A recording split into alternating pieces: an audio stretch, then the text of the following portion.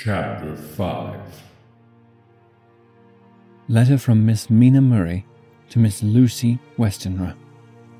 9th of May.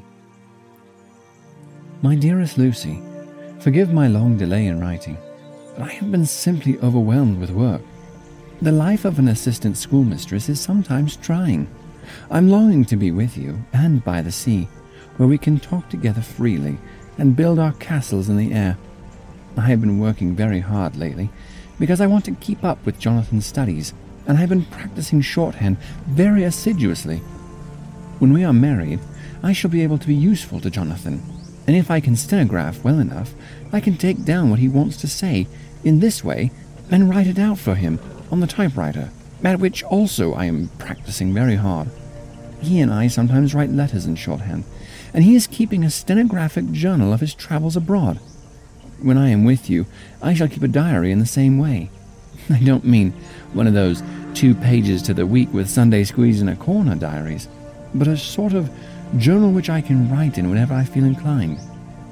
I do not suppose it will be much of interest to other people, but it is not intended for them. I may show it to Jonathan some day if there is in it anything worth sharing, but it is really an exercise book. I shall try to do what I see lady journalists do, interviewing and writing descriptions and trying to remember conversations.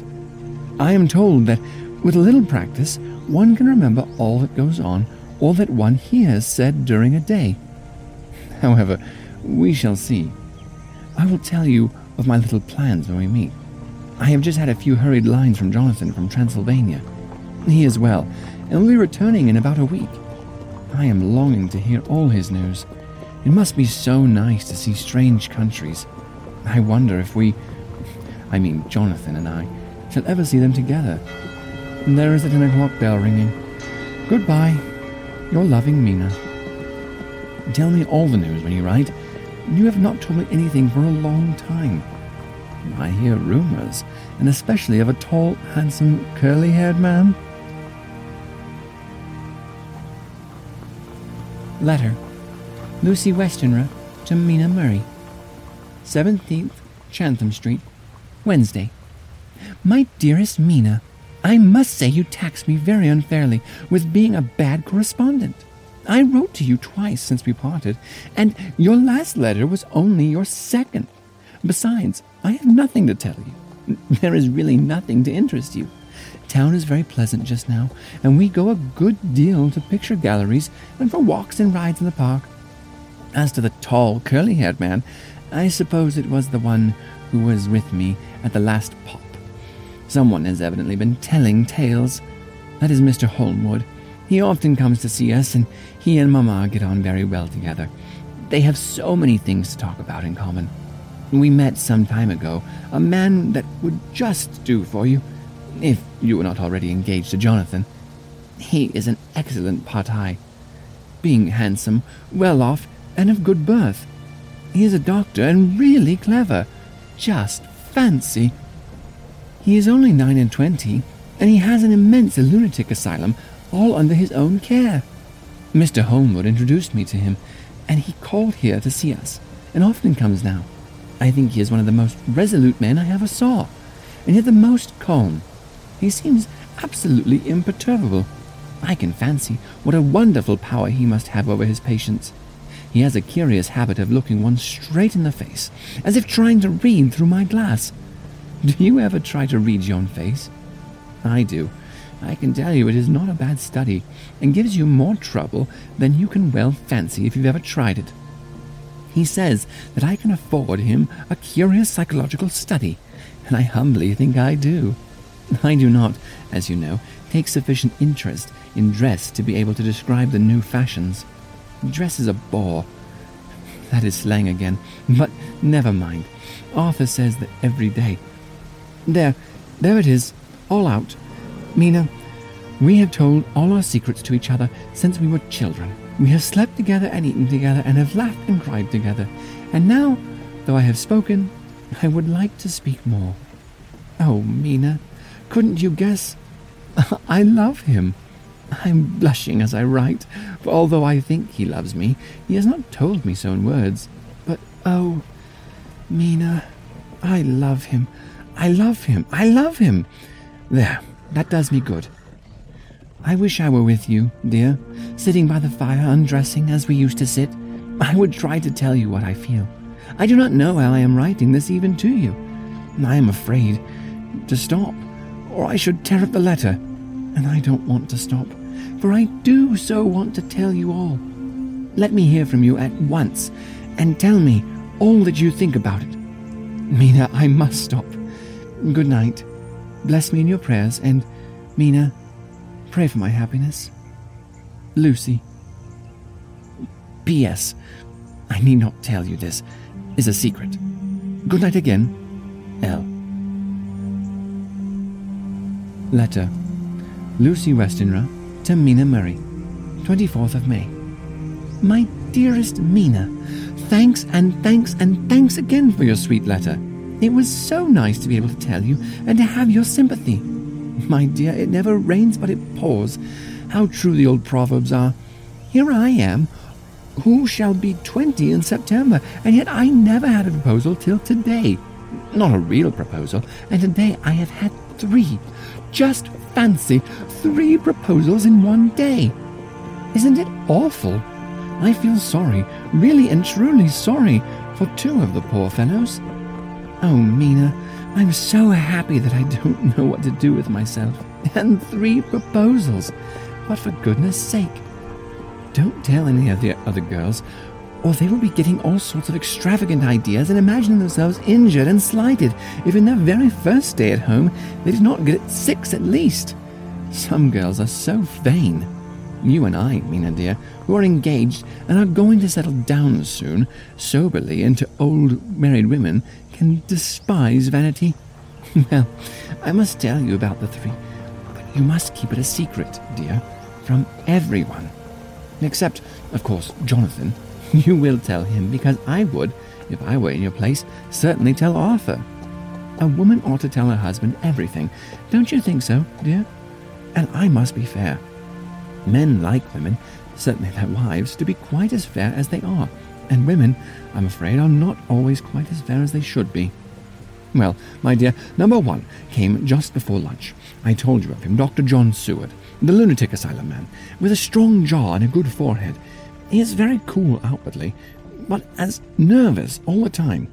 He had evidently been schooling himself as to all sorts of little things, and remembered them, but he almost managed to sit down on his silk hat, which men don't generally do when they are cool, and then when he wanted to appear at ease, he kept playing with a lancet in a way that made me nearly scream. He spoke to me, Mina, very straightforwardly. He told me how dear I was to him, though he had known me so little, that his life would be with me, help him, cheer him. He was going to tell me how unhappy he would be if I did not care for him, but when he saw me cry, he said that he was a brute and would not add to my present trouble. And then I broke off and asked if I could love him in time. And when I shook my head, his hands trembled, and after some hesitation he asked me if I cared already for someone else.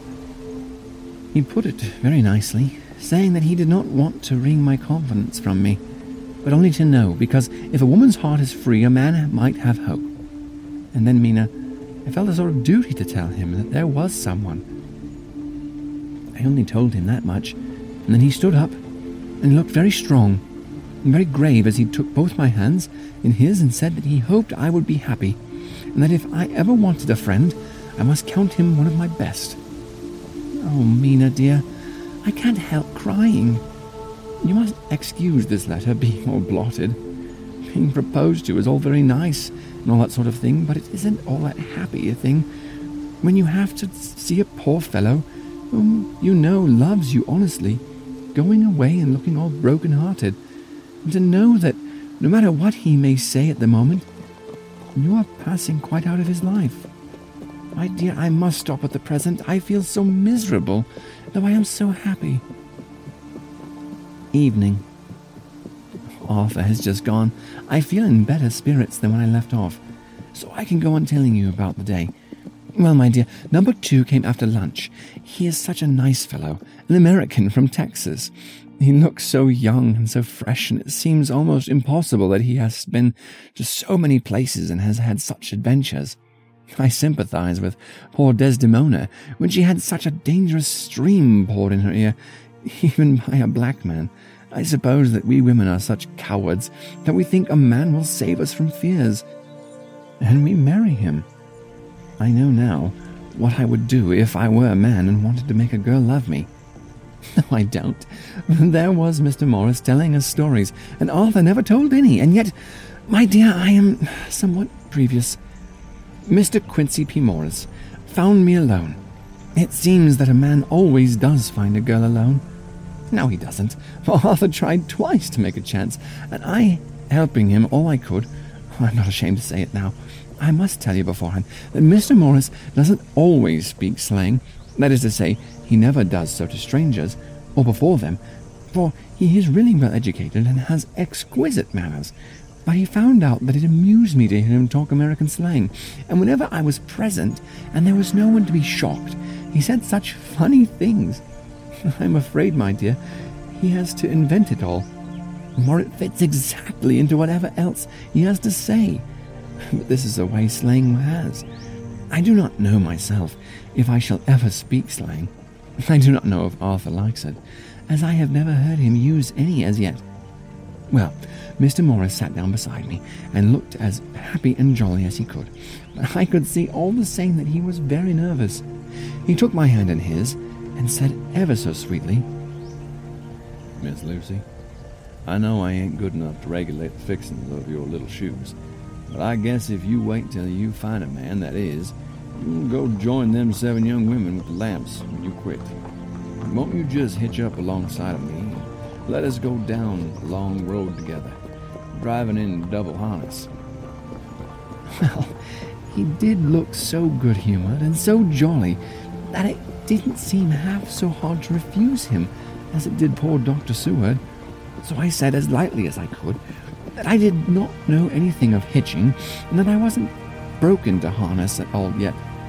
And then he said he had spoken in a light manner, and he hoped that if he had made a mistake in doing so, and on a grave and so momentous an occasion for him, I would forgive him.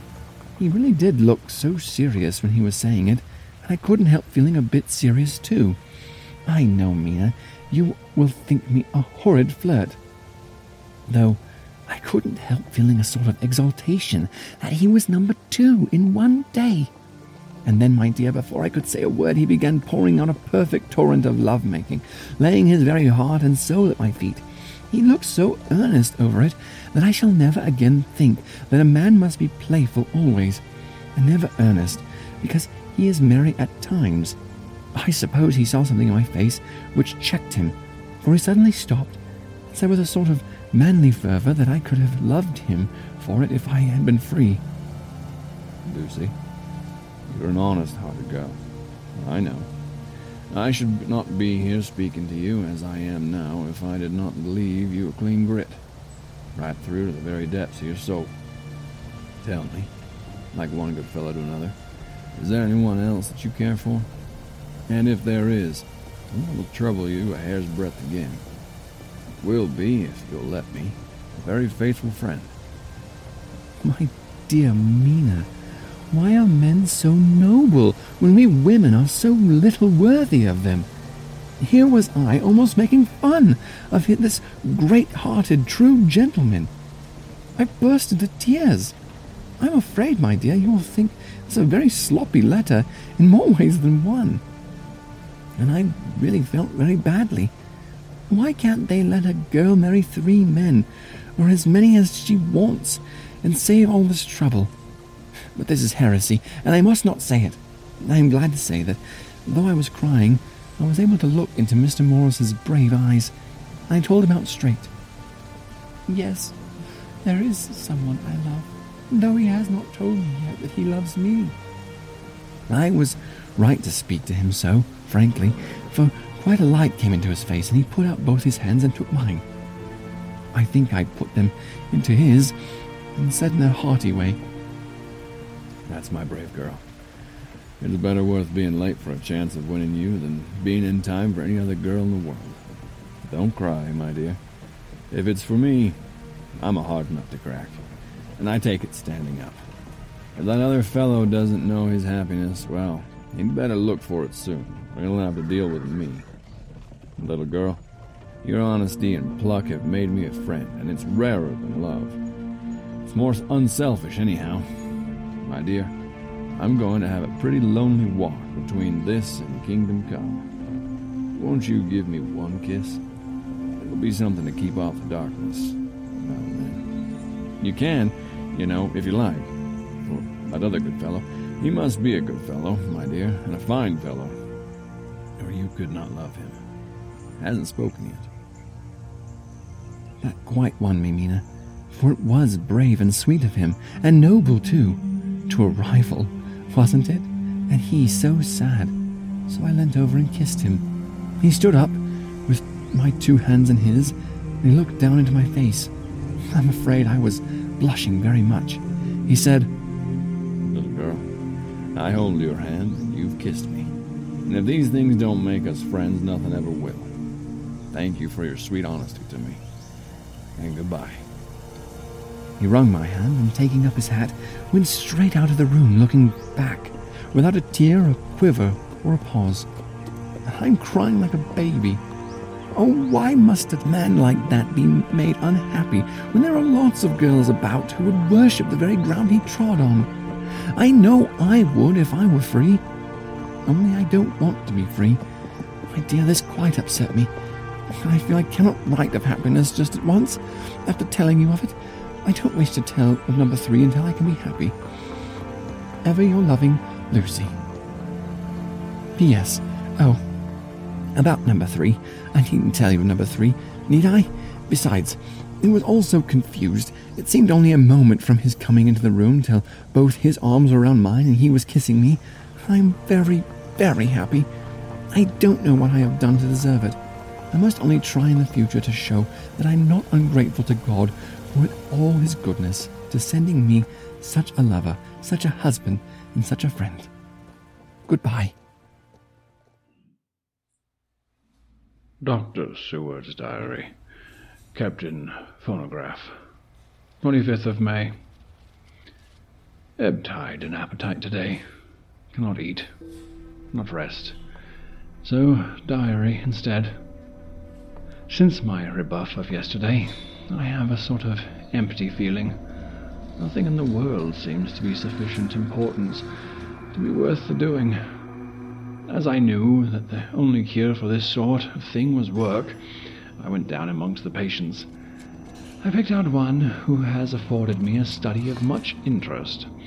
He is so quaint that I am determined to understand him as well as I can. Today I seem to get nearer than ever before to the heart of his mystery. I questioned him more fully than I had ever done, with a view of making myself master of the facts of his hallucination. In my manner of doing it there was, I now see, something of cruelty. I seemed to wish to keep him to the point of his madness, a thing which I avoid with the patients as I would the mouth of hell. Memorandum: under what circumstances would I not avoid the pit of hell? Omnia Romae vanilliae sunt. Hell has its price. Verbatim, sap. If there be anything behind this instinct, it will be valuable to trace it afterwards accurately, so I had better commence to do so. Therefore, R.M. Renfield, Tat, 59, sanguine temperament, great physical strength, morbidly excitable, periods of gloom, ending in some fixed idea which I cannot make out. I presume that the sanguine temperament itself and the disturbing influence end in a mentally accomplished finish. A possibly dangerous man, possibly dangerous if unselfish. In selfish men, caution is as secure an armor for their foes as for themselves. What I think of on this point is, when self is the fixed point, the centrifugal force is balanced with the centrifugal. When duty, a cause, etc., is the fixed point, the latter force is paramount.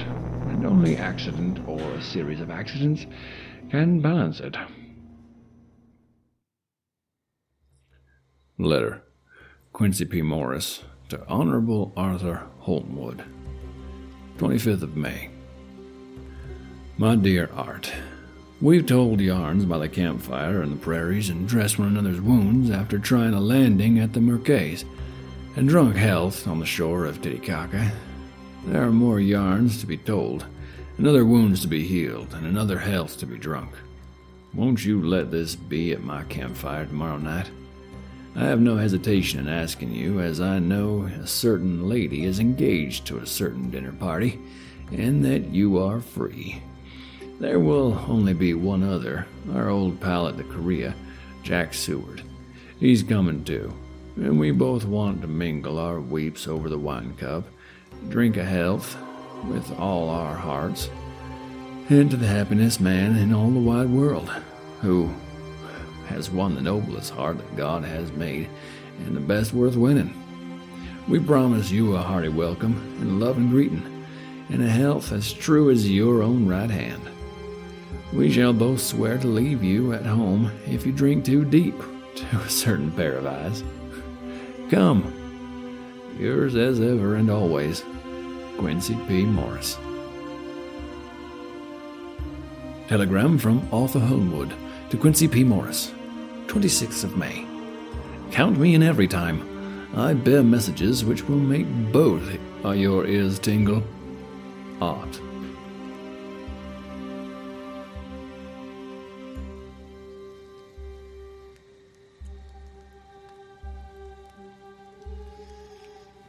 We hope you are enjoying our retelling of Bram Stoker's Dracula.